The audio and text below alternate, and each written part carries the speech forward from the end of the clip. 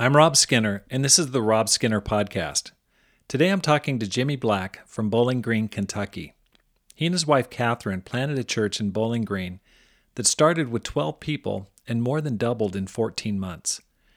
In this episode, Jimmy talks about how he left his engineering job with Hitachi to plant a new church, how he tackled a mountain of school loans to be able to pursue his ministry dreams. He shares about one question he uses to strengthen disciples who've been weakened by the pandemic, how one member's challenge to, quote-unquote, stop waiting and start being faithful spurred growth in his church this year. He talks about his goal that everyone in his church is in a Bible study and how he managed to get a church of 25 members to have 26 active Bible studies. He talks about how being faithful is more important than being successful, and finally, one secret he learned from Phil Knight, the founder of Nike. All this and more on the Rob Skinner Podcast.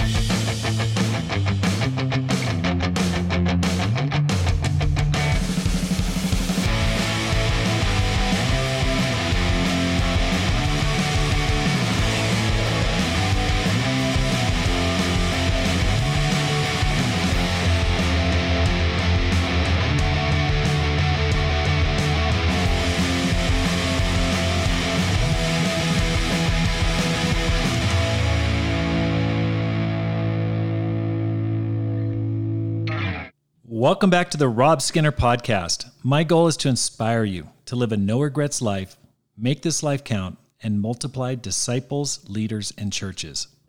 Jimmy, welcome to the program. Thanks, Rob. Really grateful to be here. I was talking to Kurt Flinchbaugh, and after talking to Kurt, he said, you really need to talk to Jimmy Black, and he's done a great job in Bowling Green, Kentucky, and has planted a church there, and the church has doubled in the first year. And I was like, okay, I would definitely want to talk to you. And thank you. You mentioned in the pre-interview that you had gone to the Climb Small Church Leadership Conference. How'd you enjoy that?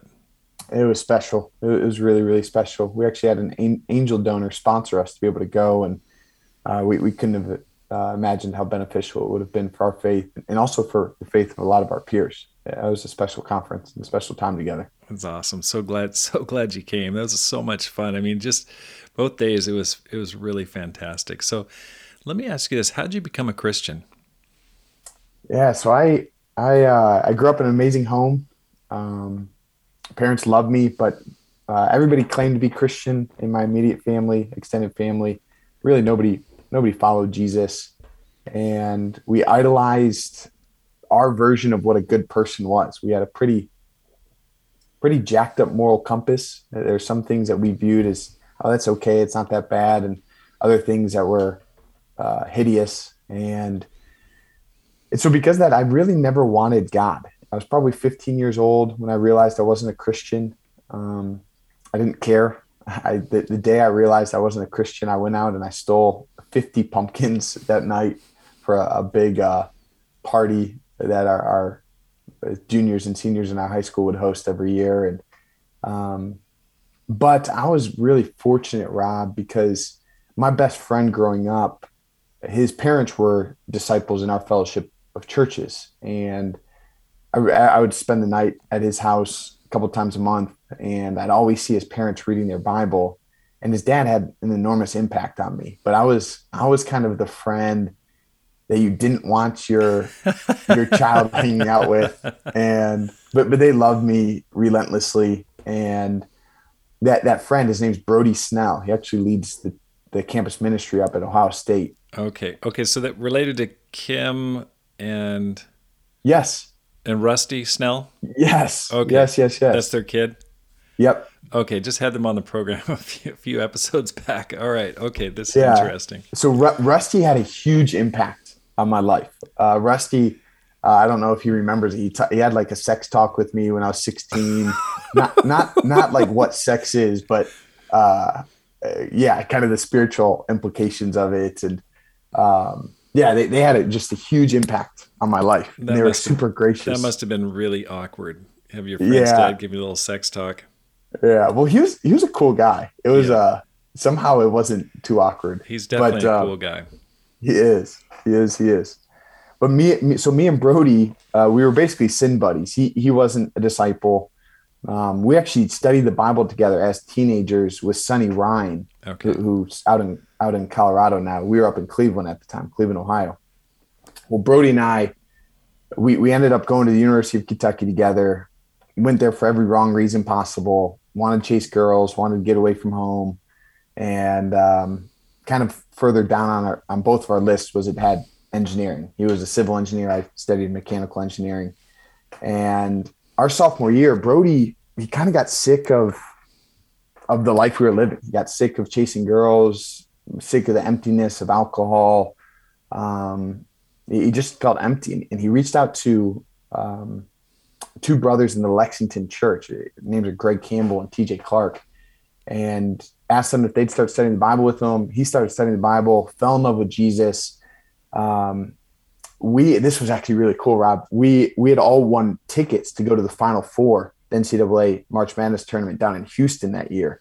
And Brody was supposed to get baptized that weekend. He actually gave his ticket away. Whoa. And he said, I'm not going. He knew we were going to go down there and party, but he really wanted to get baptized.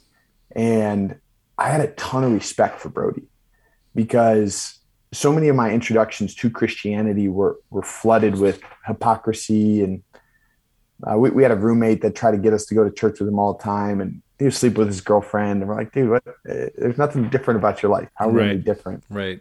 But Brody, because I knew who he was before he was a Christian, it actually had probably a bigger impact on me because I saw the gospel. I saw the power of the gospel.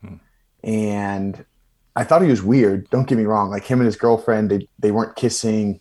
He wouldn't cuss. He wouldn't come out and party with us. And I made fun of him a lot, but I respected him a ton. And so he started trying to get me to come out to church. I wasn't having it. His girlfriend started studying the Bible with my girlfriend. And she tried to make changes in our relationship. They'd last a little bit, but eventually one summer, and I'm really grateful for the men that God's put in my life. Brody, he read me the scripture about the millstone. And he said, dude, if you keep doing this is what God wants with you. He's going to tie a millstone around your neck. He's just going to say, I'm done with you. And because I was dragging my girlfriend down, right, and I cussed him up and down on the phone. If we were face to face, we would have fought. I was a bit of a brawler before I was a Christian, and but again, I respected him. Like I hated it. I hated what he did, but I respected him. And some things happened in my life. I was unfaithful to that girlfriend, and I ended up reaching out to him and say, hey, can you study the Bible with me? And him and Sean Kirkland, who was the minister in Lexington, they loved me relentlessly for the next year and a half, Rob. I was arrogant as all get out. I liked my sin. I didn't think I needed God. I believed in God. But God used them to soften my heart, to be patient with me. And so it was actually a month before I graduated college that I was baptized into Christ and fell in love with Jesus. Jimmy, how did you and Catherine meet? We actually set up on a blind date out in Hampton Roads on something called Beach Stock. It would have been 2015. And the date was amazing. I saw how much she loved God, how much she loved people. She'd been refined by the fire quite a bit. She grew up in our fellowship at churches, turned her back on God, walked away from the church when she was 18, and went through some hard stuff and had gotten baptized probably 4 or 5 months before we had met. And in all transparency, I think I fell in love on the first date. And I don't think she was quite there. We went on a date and started talking probably once every couple weeks. And a few months later, we started dating long distance. And I couldn't imagine anybody else. She really does make me holy, and she also makes me happy too. So what did you guys talk about ministry at that time? Was it, did you guys have a different plan, or what was your thinking? We did. I shared with her my dream at the time was actually to go lead the campus ministry at Ohio State because I was a big Ohio State fan, and my sister was living close to there. And so I told her that that was my dream, and her dream was actually to work full time for Hope at the time. And but she was on an internship with the Hampton Roads campus ministry, and we talked a lot about the ministry. And I think what I found so attractive about her was the way that she loved people. She was studying the Bible at the time with one of her old roommates who was a Miss Virginia Beach, and she loves this young girl relentlessly. And she had some tough conversations. She had studied the Bible and helped baptize another girl that I think she went to school with, or I can't remember how she knew her, but I was just inspired by the way that she loved people, and she wasn't afraid to be hurt by people either, right, in the way that she loved them. What were you doing prior to living in Bowling Green? Tell me about from your graduation and your marriage until now. What have you been doing? Yeah, so prior to Bowling Green, I graduated. I actually worked as an engineer for a company called Hitachi Automotive. Hitachi's kind of Fortune 500, and they have an automotive division. And I did engineering for probably a year with them. And then the next 3 years, I did project management and program management. So I got to travel a decent amount. Went over to Japan a couple times for work. Traveled a decent amount to Georgia a handful of times. Also up to Minnesota. And so I enjoyed my time at Hitachi quite a bit. And then my wife was in mortgage and banking. She worked for a company called Movement Mortgage for a period of time. And then she worked for a bank in Kentucky called Central Bank. And we did that. Well, I guess she only did it for a couple of years in Lexington. But I did it for about 4. But all that while we were serving in a decent capacity in the church.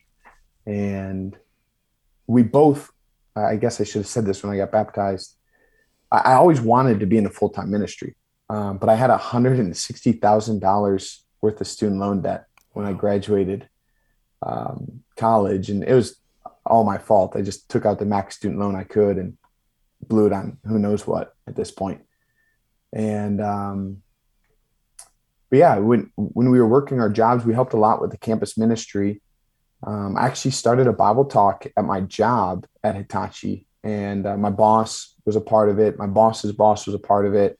A couple other peers, and I actually pulled in another disciple that was a part of it. And we studied out the master plan of evangelism. That's what the Bible talk was about. That's great. Okay, so what year did you graduate from Kentucky? 2014. 2014. You have $160,000 in debt.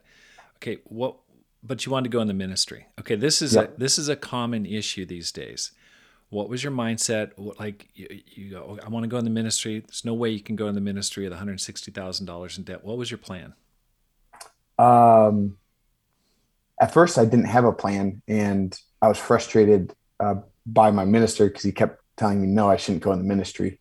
And it actually caused a bit of a rift, primarily because I didn't want to take ownership of my debt. But I was just really fortunate with the people that were in my life, because I was making way more than I realized I was making, especially now being in the ministry. It's like, man, I did make a decent amount of money. And, but my wife and I, we buckled down. We paid off about 80,000 those 4 years. And so we still had a decent amount of money. We went into the ministry, but it was much more manageable. But honestly, the hardest thing for us, Rob, was just having to face the music. Like the first year and a half, I knew I had a lot of student debt. I was semi-aggressive paying it off, but I wasn't really willing to own it. And I applied to a couple ministry jobs. I tried to go to be a campus minister in a few different places. And when we got to the finances, I couldn't afford it. Right. I had too much, and I couldn't benefit from some of the income contingent repayment plans, because the vast majority of my student loans were Parent Plus loans. So they're actually loans that were in my father's name, And so it was based on his income. So I wasn't getting any break because even if I had a smaller income, I couldn't get a break. And so I just had to buckle down and be gritty and learn to say no, which I wasn't good at. And what advice would you give to a person who has spiritual ambitions, maybe wants to go in the professional ministry, but is saddled with a heavy duty debt burden? So that's a great question. And I actually feel really passionate about what I'm about to say. I think the greatest training I got for the full-time ministry was my job at Hitachi, because I learned how the vast majority of disciples have to live. Like campus ministry, it's just not reality, right? There's something really special about it, but you can't live that lifestyle forever. And it was easy for me to be critical of older members in the congregation in Lexington. But once I started working that job, I was like, hold on, like this is hard for me and I don't have any kids. And so one, it helped me learn how to relate.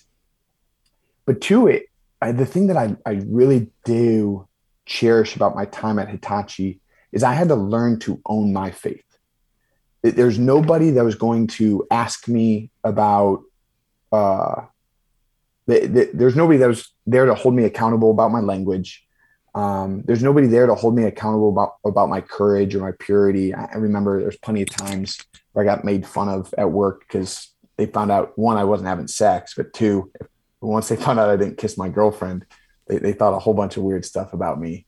Or maybe I didn't go to the strip club with the guys. And so my time at Hitachi, I had to own my faith.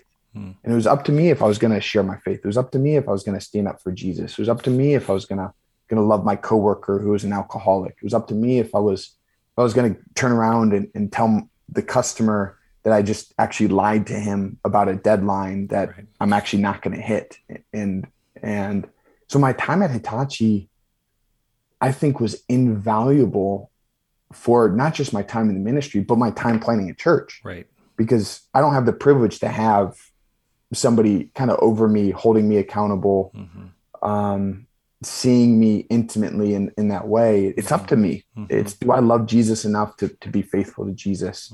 And so, yeah, as much as it was difficult at times, I'm really grateful for it. I wouldn't be the follower of Jesus that I am today without that time. Yeah. I remember planning the church in Tucson in 2012 after working full-time for 8 years selling real estate while I planted a church in my hometown. And there was a huge benefit from working in the secular world.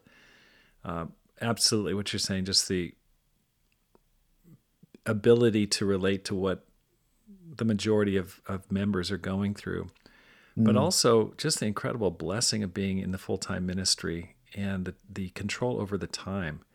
And I think that was just huge, just realizing, okay, I can use my time to advance the kingdom of God full-time. And I didn't have that before, but it really teaches you when you have a secular job to manage your time, to prioritize, to realize, okay, I can't do this, and it sharpens you up. That's for sure.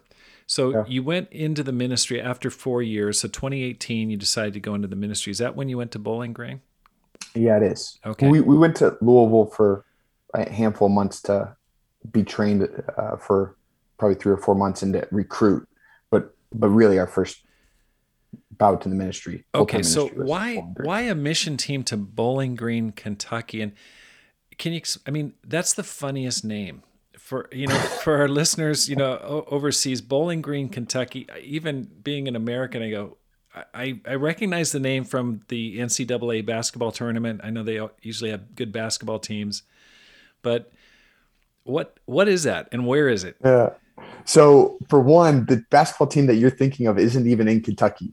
That's up in Ohio. That's Bowling Green State University. That's actually where Kim and Rusty Snell are. Oh my gosh. Okay. That shows you how messed up I am. Yeah, I know. But we do have a really good basketball program. It's called Western Kentucky University. But no, so when I first, my wife and I, we wanted to be in the ministry from the get-go, but we struggled so much, maybe not so much her, a lot more me, with selfish ambition when it came to the ministry. Right. And so we got to a place where we said, hey, we're going to stop pursuing it and we're going to stop applying for things. And if God wants us to go into the ministry, he's going to send us through Sean Kirkland. Sean Kirkland is like a second dad to me, amazing in my life, knows me intimately, knows my marriage intimately, knows my strengths, my weaknesses intimately. And I trusted him. I feel like he's my Jonathan. I'm his armor bearer. He goes to hill country. He says, jump, I jump. I just trust him a lot. And so we got to a place where we said, hey, we're not going to pursue it anymore.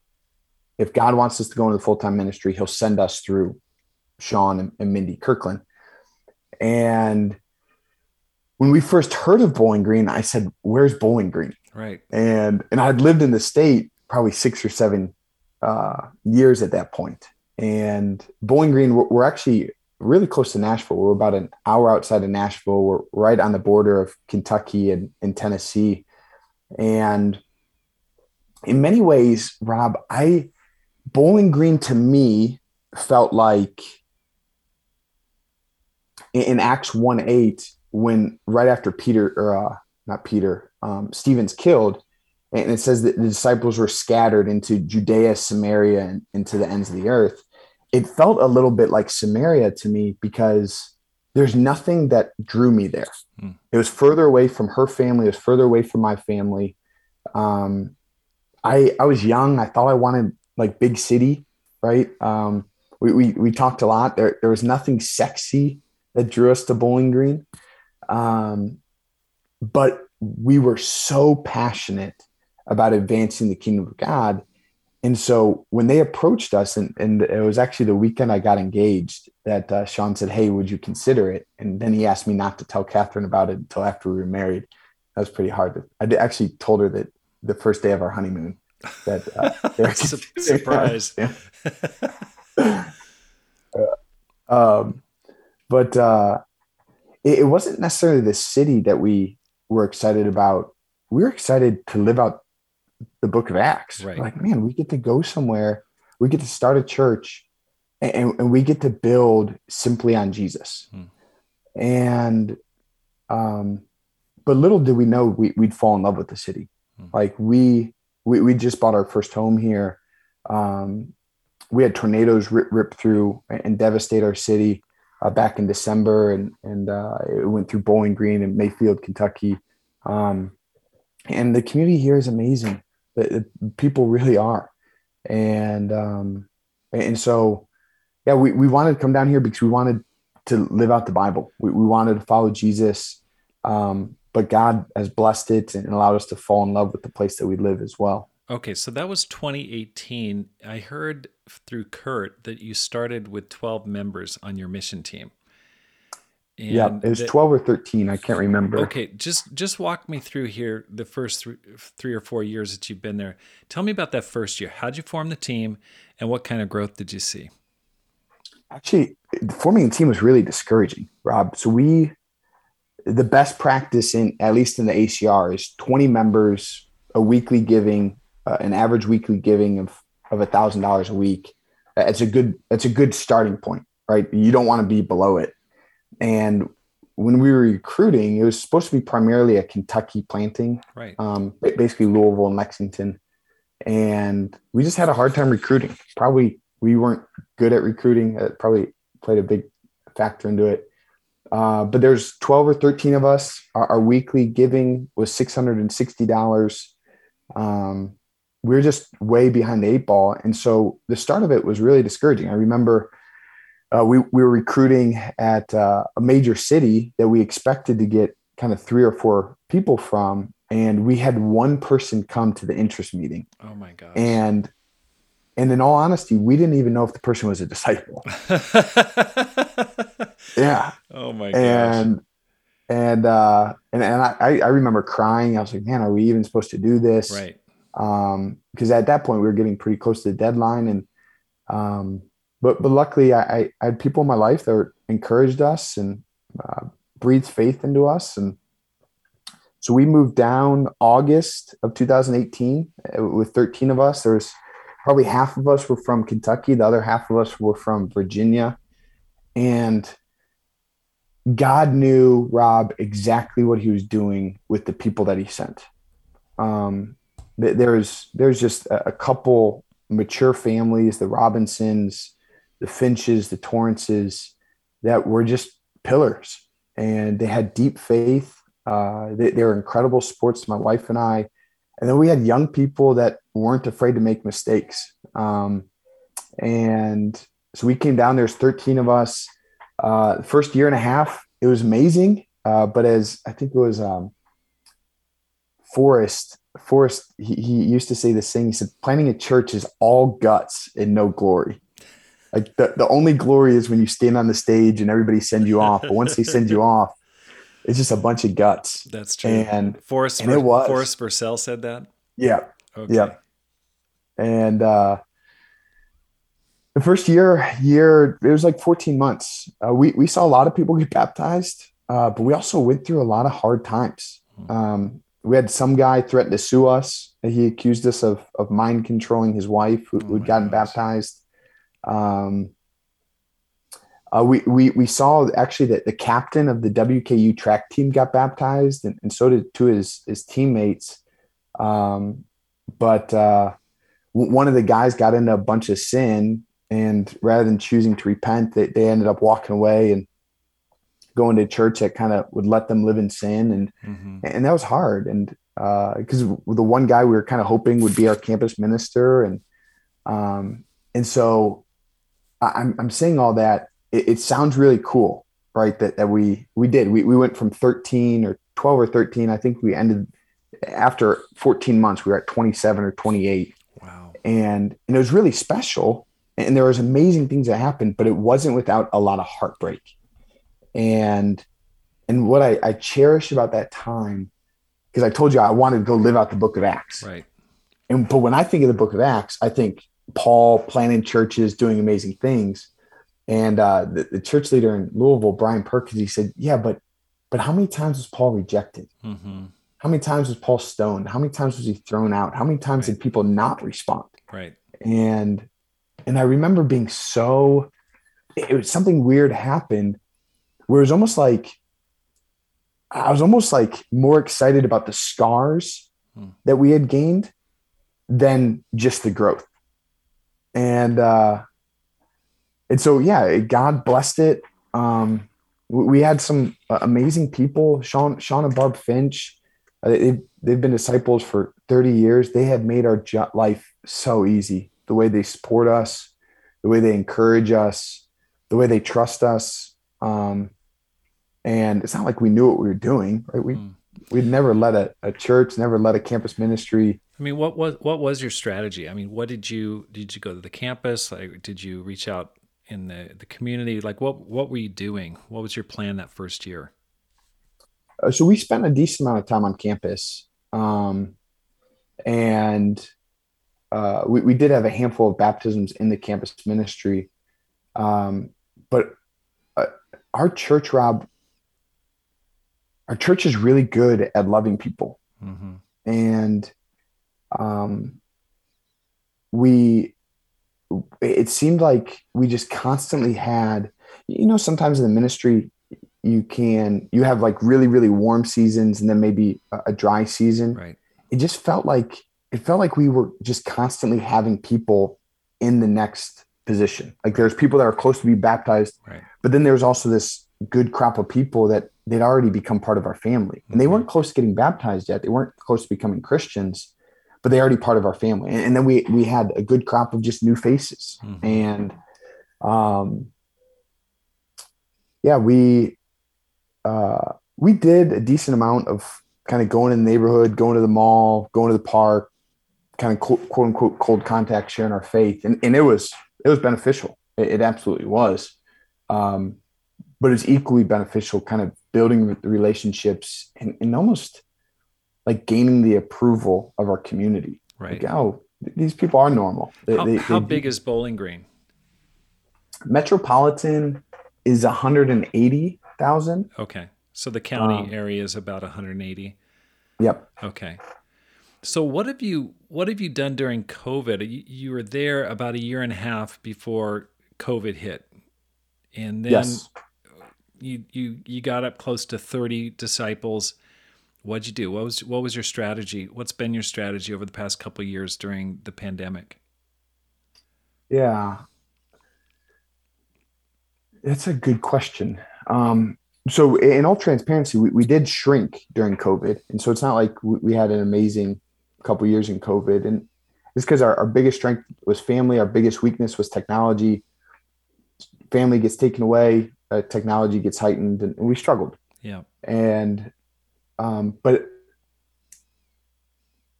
I think the thing that's been the most beneficial for us, Rob, and what I'm about to say, it might be even a bit controversial, is we had the mentality that we should be the most aggressive with our faith when it comes to COVID.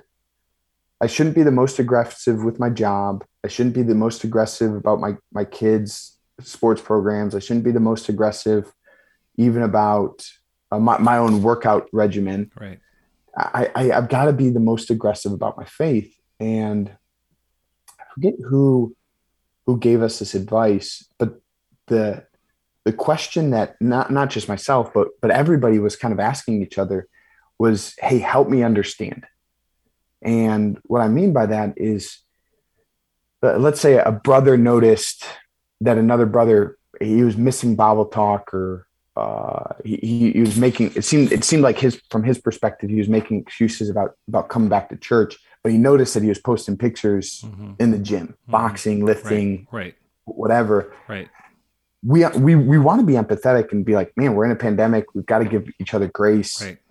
Obviously, nobody knows what they're doing. Right. But if I see something that doesn't make sense, right, I just want to ask the question, okay, I see this, so help me understand. Exactly. I mean, it's crazy. You'll see people on social media, disciples going to amusement parks or whatever, Right. and then not coming to church or to midweek. And it's like, okay, this seems odd to me. Right.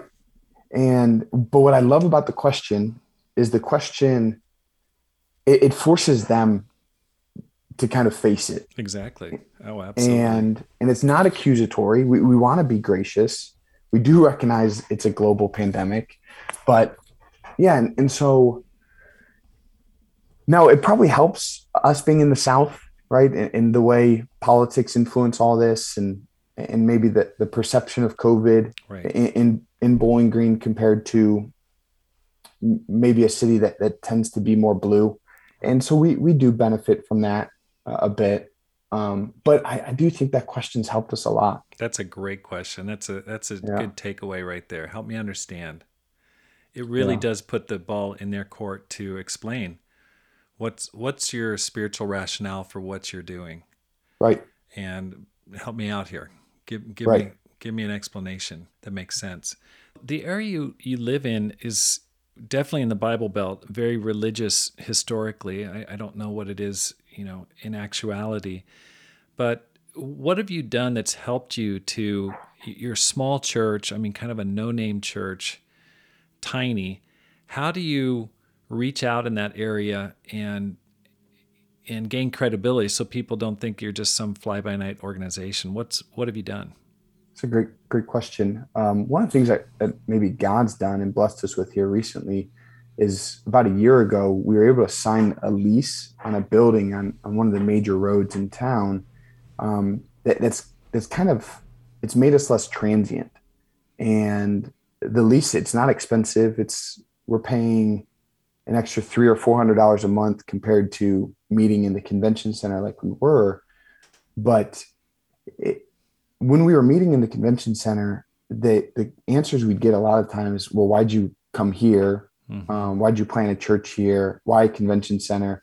And I forget that it is weird for people, especially people that grew up going to a building, right? And that's what they're so used to. And not only are we in the Bible Belt, but there's a huge restoration movement. That's right. Churches in our area, whether it be Churches of Christ or independent Christian churches. Mm-hmm. And so having a building, it's just given us a face. Okay.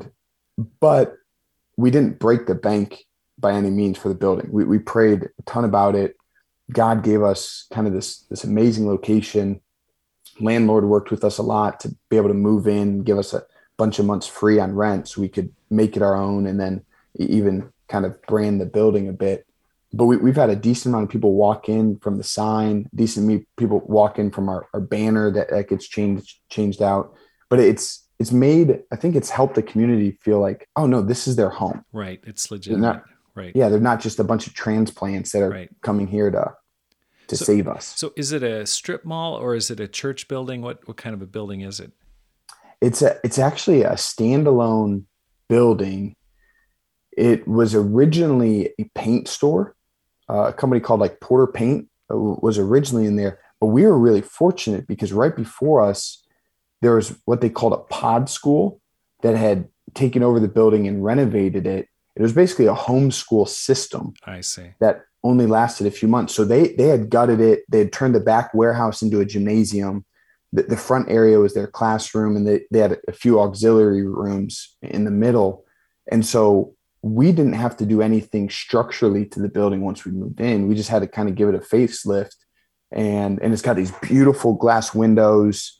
We get a lot of natural sunlight, but the way it's set up is worship can happen in two different orientations. Right. And there's one orientation that really limits the number of chairs. But what's special is we can do it and we have a bigger capacity. Right. Or it feels like we have a larger capacity. Right. And so we're pretty close to having to shift everything.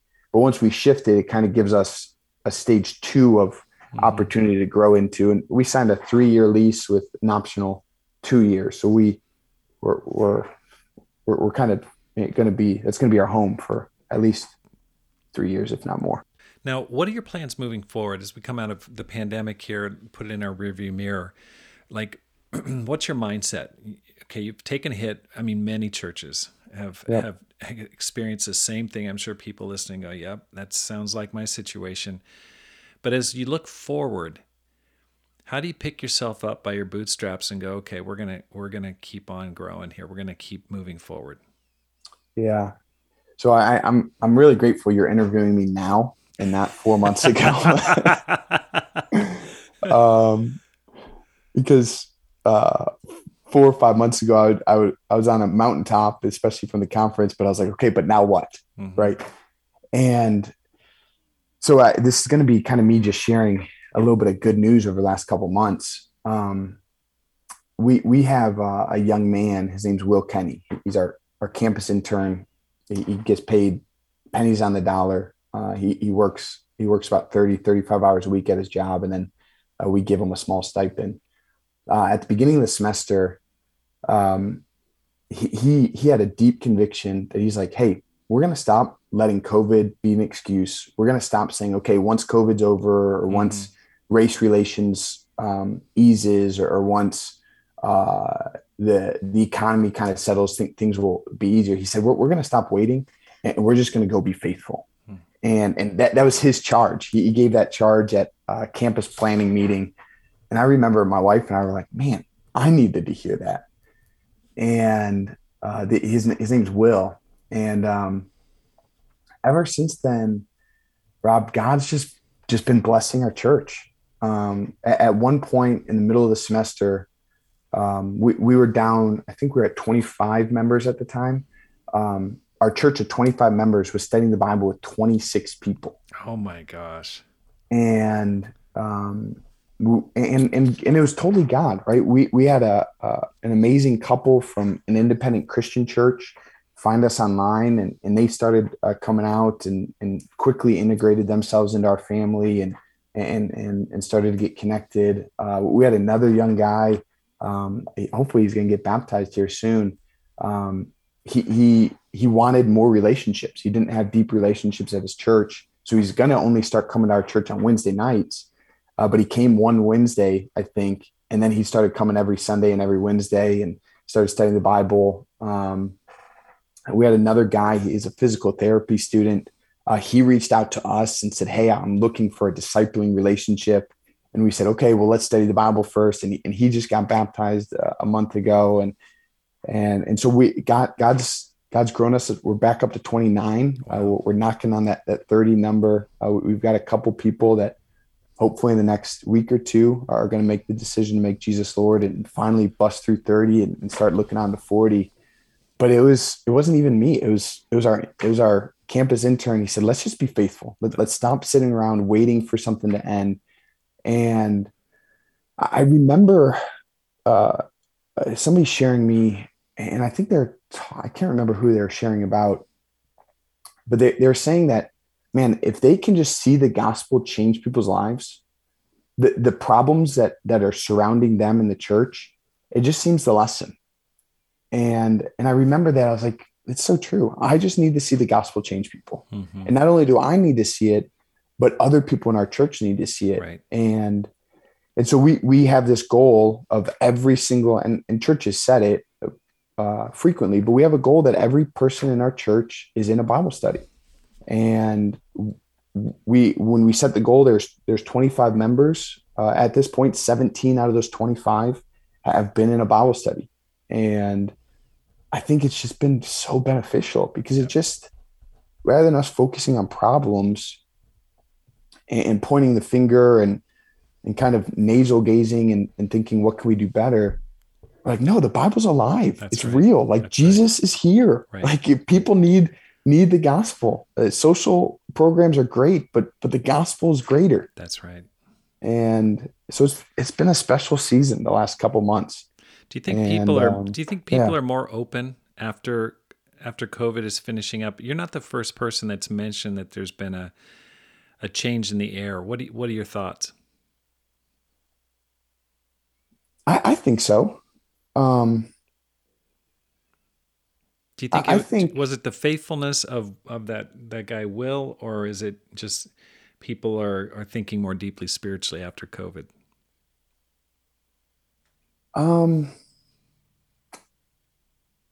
I think it's probably multifaceted. I think God pruned his kingdom. Mm-hmm. And when I say that, I definitely mean he absolutely pruned our fellowship of churches, right? There's a lot of us have a lot of scars from the last couple of years. Right. But he's pruned his kingdom mm-hmm. worldwide. And we know that when he prunes us, we're going to bear more fruit. And so I don't know. I'm always skeptical, right? To kind of gauge the landscape. Because I don't know if that's my job. Right. I think it's my job just to be faithful, and God prunes us, then amen. Right. It can help to have that mindset, even as you get out there thinking that people are more open. But I definitely wonder if people they've had more time to think about their lives for sure. Yeah. Why would someone, you think about your mission team, it's tough. Even as you share the planting and, people walking away, getting sued, I just go, yep, that sounds like a mission team to me. I mean, in the book that I wrote about how to plant a church, it is like the opening scene from that movie, Saving Private Ryan, the beach landing on Normandy. Mm. I mean, it's just crazy. I mean, it's awesome. You see a baptism, but then you'll think, oh, this person's going to become a Christian. Then they just walk away and just break your heart. I mean, it's intense. Why should someone consider either going on a mission team or leading a mission team? Yeah. I'd say it's love. And I mean, we have friends that are in a couple stages of life ahead of us, and they're going through some hard things with their teenagers. Right. And you can look at it and be like, okay, but why have kids? Right. And that's such a silly question. Right. It's love. Like we just had our first child, and he makes my life so much richer. He makes my life way more difficult. Right. Right. But he makes my life so much richer. And the same things with marriage, right? Mm-hmm. No, marriage isn't easy. Marriage is hard, but it is amazing. Yeah. And I think the same thing about serving God in his kingdom. I have learned to love Rob in such a deeper way. And it means my heart gets broken, and I cry way more now than I ever have. But my life is so much richer. Hmm. And the people that I've suffered alongside, they're not just my quote unquote brothers in Christ who I give them the right hand of fellowship. They're my brothers. Right, right. Like Will Kenny is my brother. Will Hoagland is my brother. Trey Robinson is my brother. Trey and I just grabbed dinner last night, and he's going through some things. And I look at him like, man, that is my brother. And so, yeah, I think if we're afraid of pain, we'll just stop loving people. Don't get married. Don't have children. Live alone. Exactly. And you're good. Yeah. But if you want a rich life, go love deeply and fully and intensely. Yeah. Yeah, it hurts, but man, it is amazing Yeah. at the same time.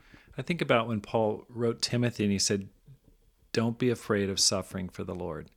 Hmm. Keep a clear head in all situations. Don't be afraid of suffering. And it just strikes me because I think that fear holds us back from pushing our limits. Totally. Whether we're going on a mission team, we've been in the ministry a year or 30 years, it's fear. It's fear of picking up that cross again, of really demanding more from ourselves. And I think this is a time when we really had to go, okay, it's self-crucifixion time. We got to really push it. So that's awesome. Any advice for someone who wants to make this life count, to live a no regrets life? Yeah, I two things. I think one, the thing that you just said is gold. And I read a book recently by Phil Knight, the co-founder of Nike, once called the Blue Shoe Ribbon Company, and sold Tiger shoes. But what he said a couple times in the book is he wasn't afraid of failure. He wanted to fail fast, because if he could fail fast, he could learn fast. And I was like, man, that is such a biblical concept. Yeah, because all it is humility. that's right. And I think that's why my wife and I, we thrive. We love doing what we do, is we're not afraid to fail fast. And yeah, if we want to live a life of no regrets and a life that counts, I think we've got to be willing to fail fast. Yeah. And instead of being afraid of failure, embrace it as an opportunity to grow. Right. And I think the second thing, and I've learned this the hard way, and it's a huge part of my sinful nature, is that if I want to live a life of no regret, I have to care way more about faithfulness and being faithful than being successful. Right. If my goal is successful, man, the ministry's not for me. Right. Because I can't control the number of butts and seats, right, our budget, our right, building, right, our baptism. I mean, I could if I wanted to manipulate things right, and go against God, but I have to care more about being faithful. Right. And if I can care more about being faithful, all the secondary indicators, right? Good indicators, but secondary indicators, they don't hurt me as much. I don't get too high. I don't get too low. And so, yeah, I think when I was thinking about your podcast and the goal, those are the two things that I wanted to offer that I think God's helped me a lot with. Is one, caring, I want to be faithful, not successful. And I think John 15 speaks to that a lot. I think Jeremiah, the life of Jeremiah and Ezekiel and Isaiah speaks a lot to that. Paul too. But then, man, I want to fail fast. I know I'm going to fail. I know I'm going to make mistakes. That's why I need the grace of God, even when it comes to sin. But I want to fail fast. Right. I want to fall. I want to learn quick, and I want to do better the next time. Right. And so, yeah, I think those two things. Yeah, I think that's great. I think that's one thing I love about the ministry is it really reveals yourself, gives you an opportunity to grow and test yourself. But I think the whole thing about being faithful more than successful, boy, that's a tough lesson. I mean, for an achiever, someone who wants to make this life count, you go, I want to be successful. I want to be successful. And it's tough because there's nothing more challenging than the ministry. And I mean, there's any career, this just totally is more challenging, more demanding, because it just involves so much more. It's like you have to be so good at so many different things. You've got to be a good speaker. You've got to be a good persuader. You've got to be a caring person. You've got to be, manage the budget. You've got to just do so many different things. And it's your whole life. I mean, you've got to have a passion for it, but you've got to love doing it. And I think one of the most gratifying things is how it forces you to grow and really confront your own weaknesses and cause you to repent. And, and I think that's a great lesson, but it's a tough lesson. It's a lesson you have to keep learning over and over again. Right. Yeah. So I think one thing about the small churches and small church plantings that I love is it drives home the point of how valuable one soul is. When you see a single baptism in a small church, you're so fired up.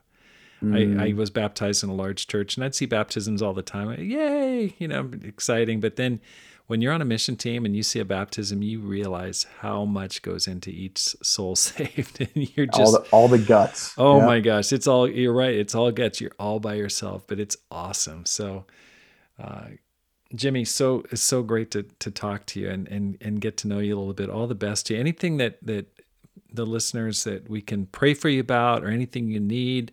You still looking for team members there in Bowling Green? Yeah, we'd love to see the church at 40 members by the end of the year. And so if the listeners can pray for that. And I adopted this from Tom McGurk. We set a goal 3 years ago after our first year, or I guess 2 years ago, whatever it was, to see 17 baptisms. We saw 11 kind of those first 14 months. We wanted to see 17. COVID came, didn't happen. But we're trying to be the persistent widow. And we're just going to pray that every year until God hits it. And so those two things would be amazing. Okay, so to get to 40, you want to see 17 baptisms this year. This year, yep. That's awesome. Okay, that's a great goal. I'll be praying for you about that. Thanks, Rob. Thank you so much for your time, and all the best to you. Yeah, thank you so much. Thank you so much for joining the Rob Skinner Podcast. If you're enjoying this podcast, please hit the subscribe button and let your friends know about it and how to find it. Because my goal is to inspire you to make this life count, live a no-regrets life, and multiply disciples, leaders, and churches. Have a great day and make this life count.